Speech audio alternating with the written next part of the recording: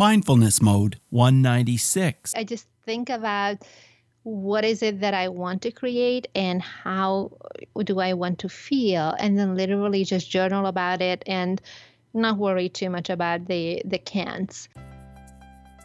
Reach new heights of calm, focus, and happiness on today's Mindfulness Mode with me, your host and mindfulness life coach, Bruce Langford.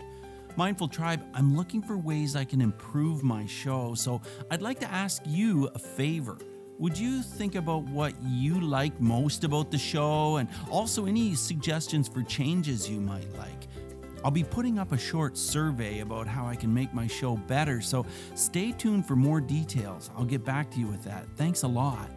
Last time on Mindfulness Mode, I interviewed a man who is passionate about health and happiness, to the point that he's healed some very serious illnesses. Check out Donnie DeSanti on episode 194 to hear more details. Mindful Tribe, just before I spoke at PodFest Multimedia Expo in Orlando last week, I interviewed today's guest, who was the opening keynote speaker at the event. She's a self-proclaimed introvert, but we were able to delve into her childhood and early life experiences, and she offered loads of advice on how to live a mindful life. She's extremely generous and has much to share about mindfulness in its natural form. So please sit back, relax, and enjoy today's episode with the amazing Esther Kiss. Hey, Mindful Tribe, I'm so excited I have Esther Kiss on the line today. Hey, Esther, are you in mindfulness mode? I hope so. Esther Kiss works in the field of marketing and publicity, where she helps experts and personal brands get exposure. She uses elements of mindfulness to be a true connector of people, and I've seen that firsthand. She is a founder of a one-of-a-kind agency called Born to Influence, and she's co-founder of Strategic Influence. Esther gets her clients on traditional TV, radio, newspapers, and magazines, as well as online telesummits, podcasts, large publications, and many more. Esther has interviewed Gary Vaynerchuk, Perry Marshall, and many others for her own show, Born to Influence, the marketing show. So, Esther, what does mindfulness mean to you? Mindfulness to me means approaching a situation or a person with compassion in mind and considering how can you help them and furthering their goals rather than coming from a very selfish or tit-for-tat type of perspective. The biggest thing is to what I call play the reverse mafia game. Look at it from a perspective of how can I do you a favor rather than how can you help me. And you know how with the mafia, they always say that I will do you something, but then you kind of owe me for life. Right. You want to turn the tables around and see how can you help others. And leading with a spirit of generosity and giving is the biggest factor. Well, and I think that's how you come across. When I've met you, you are so much the connector that you just feel like you really truly care and how can you help me and that kind of thing. Has that always been your way, Esther? Well, part of it is definitely born, it's something that is in my character, but part of it is also being intentional about it and being proactive about it. I've always been very shy and very, very introverted, and I still am to this day. I'm happy not to leave the house for days, But I read a book a few years ago called Never Eat Alone by Keith Ferrazzi, and it completely changed my life. It's really, that work is about connecting with others, about networking, but setting up yourself for a situation where you're allowing other people to help you. And the way that happens is that you give first, and you give and give and give as much as possible. And so when I started my business, that was one of the number one things that I set out as an intention, and something that I took daily action on is start developing relationships with very high level influencers and successful entrepreneurs, New York Times bestselling authors, people who I wanted to be connected with. And those types of people are being pitched all the time. They're getting requests all day long, every day. So for me to stand out, the only way to do that and the way that felt good to me was to actually give and contribute to them and to their goals. And so what are some of the ways you did begin to give specifically? The biggest one was to start a podcast, Born to Influence, with my good friend Meta Miller. We especially started it with the idea to start developing relationships with these types of influencers, and with Gary Vaynerchuk and everybody who you mentioned earlier in the introduction. The plan was to start developing relationships. Of course, we wanted to do an interview, but that was part of the give, right? Because we would know that there is this person who has a new coaching program or a new book coming out, or they have a new conference that they're promoting. And so giving them a platform and giving them an opportunity to share their expertise and their stories, and at the same time mention what they have coming up, was actually helping them accomplish their goals. So that was number one. And number two, then always ask, after we would do the interview, I would stop the recording and say that, hey, how do you feel? And that question opens up so much. They can tell you all kinds of things that they wish they had shared in the interview, or other ways of working on other projects where we can collaborate. For me, it ended up being booking them on other people's shows, which eventually turned into a business. So they're just being open and asking open-ended questions will give you clues on how you can help other people.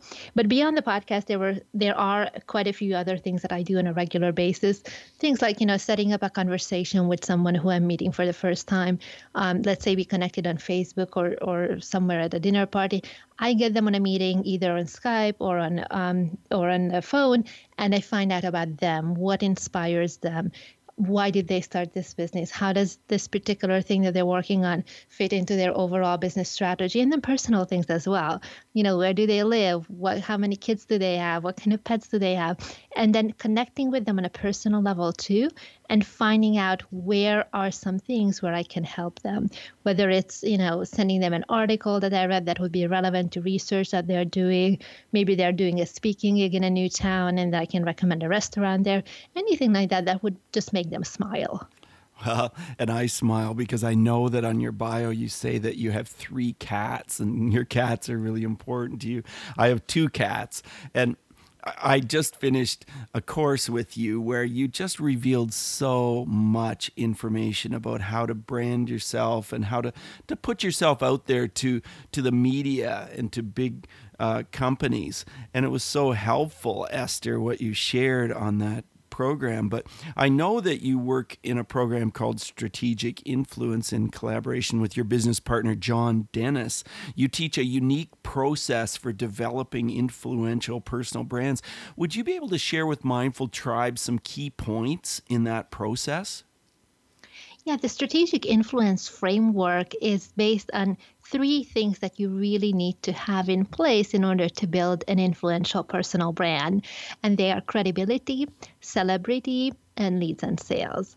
And very often we think about publicity and putting your name out there and getting as much attention as possible as the drivers for creating fame, quote unquote fame, whatever that means for you in your particular situation. And often we think that fame equals also riches, and automatically money will come when you just do enough publicity or do enough webinars or whatever social media posts that you think that you need to be doing. And unless you have these 3 keys, the celebrity, the credibility, and leads and sales, it's just not going to work. So you really have to put the 2 parts together, the fame side and the business side. You need to have a way to make sure that attention converts into leads and sales. And so you got to be, first of all, friends with high-level people. So everything that we talked about up to now, right? Developing those relationships with high-level influencers, with the A players in your industry. Number 2 is to be regularly featured in the media, whether it's podcasts or magazines or TV, whatever makes sense for your target market. And then number 3 is to have your own platform, whether it's a podcast or your email list, a blog, a book, anything where you can lead people towards so that later you have permission to market to them. That's really interesting. Those pillars are really important: credibility, celebrity, leads, and sales. And yes, I've found that I've really been able to meet a lot of terrific people through the podcast that I have, and influencers for sure. So that is really good to know that that's how that's based. And I wanted to talk to you about branding and storytelling. I know that on your show, Nick Nanton said branding is basically just storytelling. Mm-hmm. Do you agree with that? And if so, can you elaborate on that? Branding starts with storytelling for sure, because people need to know what you stand for and what you stand against. It's also storytelling from the perspective of sharing your own story and your own story of transformation, or what you have accomplished so far, whatever is relevant to your audience. And beyond that, it's also a comprehensive look and feel of who you are, meaning the visuals are, there's a consistent color scheme, a certain way you dress, a certain way you present yourself, the type of words you use, because there are so many people we are talking about mindfulness here, who especially in the coaching space, who pride themselves on quote unquote being unfiltered. And it goes a little bit beyond being authentic, which is a little bit of a buzzword these days, but basically, showing your personality and not hiding things, and showing truly who you are. But I've noticed that there is a segment of the coaching population who maybe takes it a little too far, and they deliberately insert cuss words consistently, just to show that they don't need to abide by anyone else's rules. And it's fine to do that on your own platform, and if that's the audience who you're looking to attract. And like, for example, Gary is a great example, right? Gary Vaynerchuk. Mm-hmm. I don't think he does it deliberately. It's just his language. He uses F-bombs all the time. But that's something that for someone who is not quite that famous yet, it actually can be very harmful. I've had clients like that who speak in a potty mouth way, and we had trouble sometimes, with mainstream media, in particular with TV and radio, because they're just concerned, is this person going to speak like this on my show? Sure. And then we would have to have a whole conversation. No, they know, they're media trained. They know exactly how not to do that. So that, mindfulness comes down to your communication skills as well, and what kind of vocabulary and approach you're using when you're connecting with your audience. Yes. I've certainly found that with guests too, that I have to be careful, because I want to make sure that my audience, I know what they're expecting, and I want them to receive what they're expecting. But sometimes, there might be an edginess to some of my guests. And so that has happened to me. So storytelling, tell me how you, being such a quiet, shy, introverted person as you describe, how did you come to grips with sharing your story? It was very difficult. Was it? Because I had to make a conscious decision that, okay, it's time to get over myself, because I'm really doing a disservice to my audience if I don't share my knowledge. If I actually want to do this for real in terms of coaching and doing courses like the Publicity Crash Course that you've been a student of, and courses like that, it's important for me to actually show up on social media and to be interviewed myself consistently. Now, I'm in a little bit of a unique situation in that I get a lot of media opportunities simply because of the nature of the work that I do for my clients, because I get them on the media, and sometimes people ask that, hey, can we interview you too? Right. Sure. But it was a thing where I really preferred for the longest time to be in the background and to get the attention for my clients, for other people, but not so much for myself. Right. And then when I decided to grow the business on the coaching side and quote unquote build a personal brand for myself as well, it was a choice that, okay, it's time for me to actually step out a little bit also. So could you share a little bit of your story? You grew up in Hungary, is that right? And when did you start living in the different countries, and then you came to California? I'm fascinated. It was very much like a treasure hunt, going from queue to queue. Not a big strategic plan ahead of time, but I was born in Hungary and I grew up there for until age 12, and then go back and forth between Hungary and Romania for the following 4 years, and then finally back to Hungary when I was in high school. And then as soon as I finished, I moved to Malta, which is a tiny, tiny little island just below Sicily in the Mediterranean. And then I moved to France and Belgium and Holland. And then finally I ended up in California. And there was always a big reason. There was always either family or studies or business. There was something that required me to move rather than, okay, I just want to go and explore. Now, with that, I've traveled a lot as well. I've been in over 20 countries, and it's something that I really, really enjoy. But it was just so interesting to see the different approach that people have to connecting with one another, to always being put into a brand new environment where you don't have anyone for you, right? No friends, no nothing in the beginning, to basically start from scratch. And when I moved here to California 7 years ago, it was with the intention to go to an acting school, which I did for 2 years, an acting conservatory, right. Did a few years of movies that nobody's ever heard of. And you know how they always say that out-of-work actors are always waiters? Yes. Well, I really, really didn't want to do that. So I thought, okay, well, I have my background in business and marketing and investment, so I'll just do that. I'll wake up really early in the morning. LA is 3 hours behind New York, so I can just wake up at 5:30 and read the news, see what's going on, and then do day trading, stock trading online. Oh, yes. And so that's what I did. And, by 9 or 10, I would be free. I would be done for the day and available for auditions or school or filming, whatever was going on that day. And it was all good and well until the recession hit. And then I'm like, oh no, Really? what am I going to do now? Yeah. And so that's when I shifted. Okay, I have to go back to my roots in business. I really have to get some clients. And initially I was doing whatever I could, teaching Hungarian, doing quality control for the subtitles in the movies for Technicolor and like all the big blockbuster movies, like everything that I could possibly do to keep things going. And then I ended up getting a job at 1928, which is the largest fashion jewelry company in the country. I was their director of marketing. Oh. And then meanwhile, on the side, I started marketing coaching, and then also doing the podcast, Born to Influence. And that's how it evolved to where it is today, where I connected with all these influencers and entrepreneurs, and eventually it turned into a publicity services business. Well, I noticed Gary Vaynerchuk is one of your first guests. Can you tell us how you connected with him and how he ended up being one of your first guests?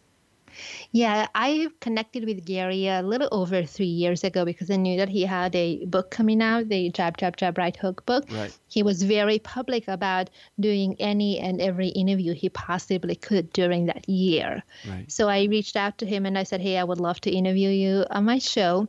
And at the time, we didn't even have it published yet. There was no website, no iTunes page, nothing, right? But I reached out to him a couple of months before it was due to be published. So I knew that he was looking for the pre-orders to make the New York Times list. And so I reached out way ahead of time and said that we have this show. These are a few of the people who already committed to be on the show. And they also offer that they will promote their episodes. So this is how many people we are looking to reach initially, to get the word out to initially. And that was based on the numbers of the collective lists and social media followings of the people who committed to promoting, as well as our advertising budget. So I was legitimately able to give him a number for how many people would actually see this episode before we even published the show. And that way it helped him because he knew that there was a legitimate platform, even though it wasn't published online yet, and It was helping him reach a goal, which was for him, the big goal was to get this book on the New York Times list. Of course. Yeah, that makes perfect sense. Well, you've lived in 6 European countries, so you've experienced different cultures, and I wonder if you could share with us how you feel mindfulness varies in those different cultures. I mean, some of the tools we use, whether it be meditation or journaling, do you notice differences in how people use mindfulness? One thing I noticed is the more south you go, the warmer people are. They have that Italian type of, very welcoming, very family-oriented approach. Like, for example, when I lived in Malta, it's its own country, but it certainly has a little bit of an Italian influence. Mm-hmm. And so people are very, very welcoming, and they will have you over at their house, make lunch for you, make dinner. There's always feeding going on. Just very, very kind. The same in the Eastern European countries as well. What I noticed in the northern or northwest side of Europe, like Belgium and Holland, it's a little bit more of an arm's length distance. Mm-hmm. So there, it's incredibly important when you want to express mindfulness to play by those rules and with the language that you use, with the body language as well as your words. So, for example, using the formal form, like how we don't really have a difference in English for that, right? The you is you both in the formal and the informal way. Yes. But if you were to speak French or Spanish, you would know that the actual conjugation of the verbs are different based on the relationship that you have with the person. I guess in English, the closest comparison would be, are you calling somebody by Mr. or Mrs. and their last name, or are you on a first name basis? Right. Right. So in some of those countries, I noticed that it's very important to express respect by having a little bit of a formal relationship initially, and they feel like they warmed up to you, where you have a closer connection. Right. Yeah. I noticed there are so many differences, and in some cultures, it's so respectful to, call a man sir, and other people might feel that's a little off-putting. There's somebody have them call them sir. I mentioned journaling, and I just wondered, Esther, if journaling is a part of your life, and if you see it as a mindfulness piece. It is definitely part of my life, and I have been journaling for a few years on and off.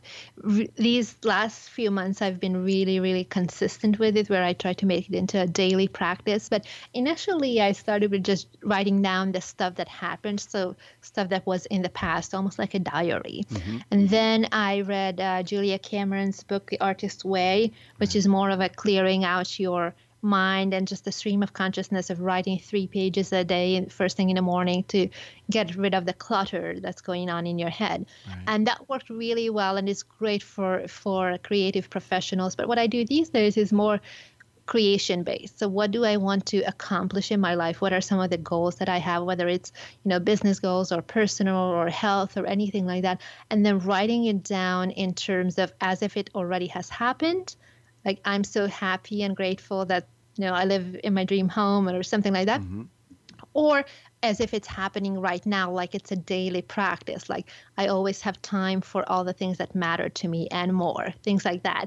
So to really ingrain almost like an affirmation in your mind, the stuff that you want to create.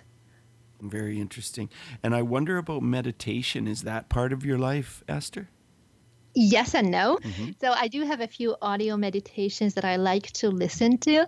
And one of them in particular is designed that it's okay if you fall asleep. So okay. I actually use that. I use that to be able to fall asleep with that, because just my sleep is like all over the place normally. And I haven't found, I tried quite a few times to meditate where it's just sitting quietly and getting into that space where you have that emptiness between thoughts. Yes. It just hasn't worked for me at all. Like my brain is always working, so it didn't work. But with the guided audio meditations, I really, really enjoy them. So is your sleep all over the place because of all the traveling you do, you think? A part of it is that. Part of it is that I'm a late, like a, night owl by nature, but then I'm an early bird by habit. So I do wake up at 4:30 every day, no matter how little or how much I slept before. So every few days I will crash.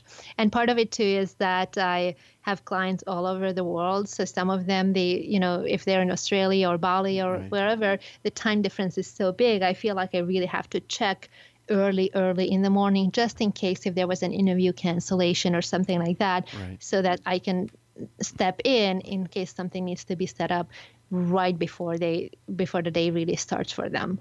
Right. I'd like to go back to childhood in Hungary. And I know that you've said you're an introvert, but I wonder, as a child, do you remember yourself being a connector? Do you remember yourself, bringing people together, bringing friends together. What were you like as a child, Esther? Terribly shy. I would never think of connecting people. I used to be a performer, so my parents always made me, read the books out loud, and they would do the singing, and they would tape me and do the little performances for my family and family friends. But as far as my own friends at school, I mean, beyond any basic birthday parties, I was definitely one of those kids who was very happy to be a bookworm and not talk to anyone. And then you became an actor. And I know that different actors have told me that there's a very mindful piece to that. They need to get focused a certain way. But what about you? Did you find you needed to use mindfulness to get focused and centered in your acting roles? Mindfulness is an incredibly important part of acting. You gotta be able to identify with the character that you're gonna play and bring your own true emotions to it, but in a way that it would be applicable to the person who had different life experiences than you. That's one part of it. And the other part, too, is that you're going to have the same scene played out multiple times because you're rehearsing. You might be filming it and there are different camera angles. So you might be doing it 50, 60 times. Right. Or even if you're doing theater, like every night is the same story. But if you're doing it sort of on autopilot, like absentmindedly, right, not being mindful, that shows. That feels fake, and it feels like, okay, this person is kind of a robot. Yes. It's just not enjoyable for the audience. So you really have to tap in and be truly present and receive the other person and their body language and whatever they're saying to you, whatever events are happening in that scene, as if it's happening for the first time, so that your reactions and the things that you're saying and the body language that you're showing is something that's coming from a true place. Now, you probably have done acting when you spoke Hungarian and English. I'm wondering, was it difficult to speak English as an actor compared to speaking Hungarian? I started acting professionally in LA, so that was always in English. Okay. The little bits that I would say that were done in Hungarian was the poetry recital competitions and things like that I did as a child, or right. Performances at home, but that wasn't professional acting. Actually, it was one of the biggest things that I thought that I couldn't do for the longest time because I thought that my English was not good enough. Oh. So I went through college, 4 years of business school in English, and lived in an English-speaking country for several years. And even then I thought, okay, well, I'm not good enough to be an actor just because of the language skills. And then one day I was like, okay, if not now, then whenever. when. So let's just go and move to LA and see what we can do. Right. Right. And like, your English is excellent as far as I'm concerned. I mean, obviously you have an accent, but I think that somehow just adds to who you are. That's part of your story and part of authentically who you are.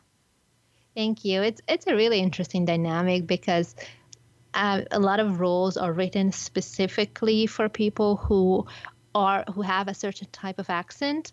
And so they're looking not just for the look, but for actually people who speak that language or who genuinely can perform with that accent. But at the same time, for any of the other roles that are not specifically meant to be played by foreigners, having an accent can be a drawback. Sure. So, like the girl next door or whatever role you want to play, unless the part of the story is that they're an immigrant, it usually is not looked up unkindly if the actor happens to have an accent. So that was a huge part of the deal for me, to take accent classes and like for years and years every day. And it's gotten a lot better, but you still can hear it. And I think part of it has to do with how old you are when you first start speaking the language, and also if English is your first language or not. Because, for example, for Canadians or Australians, for people from England, it's a little bit easier to pick up the American accent than for people who have a subtle way of saying all the sounds differently. Like, for instance, if you're French or German or any other language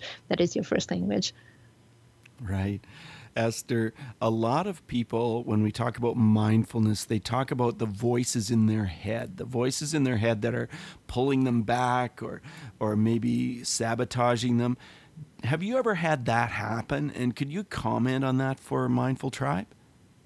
I always have that little voice that, oh, you can't do this because of this, but I write it out. I just think about what is it that I want to create and how do I want to feel? And then literally just journal about it and not worry too much about the can'ts. I used to be someone who was so incredibly not confident and it held me back in a lot of ways. But ever since I made a conscious decision, and I actually genuinely believe for all of us, whatever you put your mind to, you can accomplish. So wasting your energy on the little things that, oh, what if this, what if that, like all the little worries, is just taking away from the productive and creative energies that you could put towards actually taking action and accomplishing those goals. So I like to write it out. I just write it from the perspective of what if it has happened already, and also writing out for yourself, like what kind of person do you want to be? Ideally, you have this one day version of you who is always confident, who is outgoing, who is vibrant, who is a happy person, who juices every day, like whatever those habits are that you think that your ideal version has. Just think about, okay, what is the point of view to life of that ideal version of me, and start acting from that place. I love that advice. That's excellent. I'm wondering, Esther, if you use habit consciously in your life to help you achieve your goals and reach successes. Yes.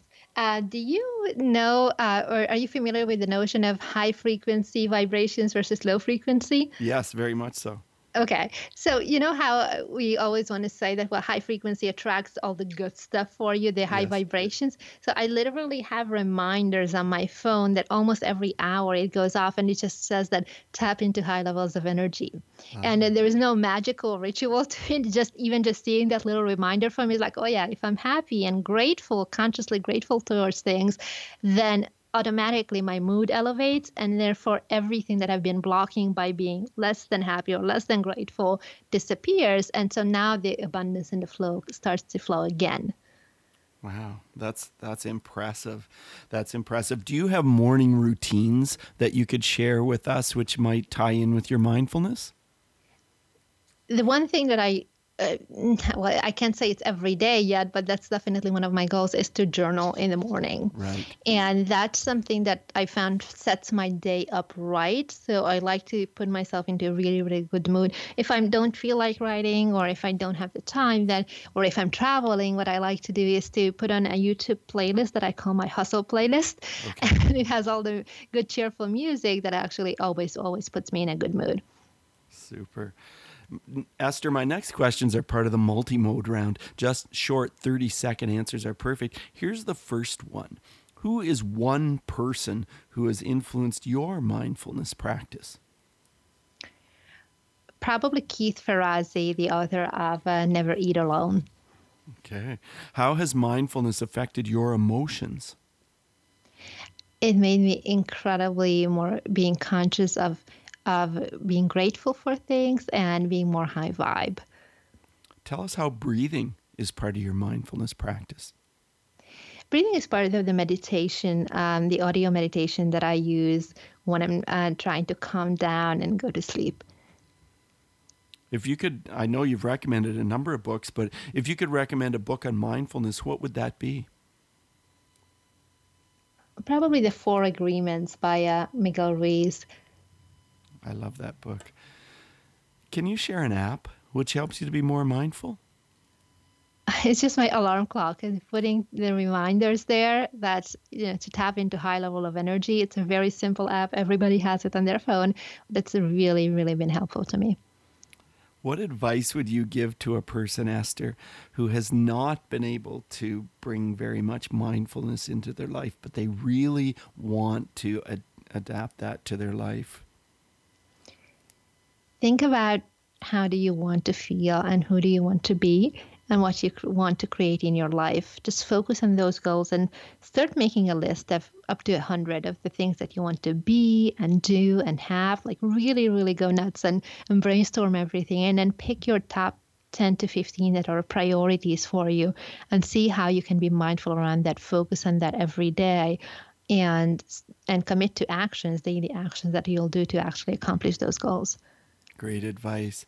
Esther, it has really been enjoyable chatting with you today. I know that I'll be seeing you in a few days at PodFest in Orlando. That's really exciting. I know you're speaking there.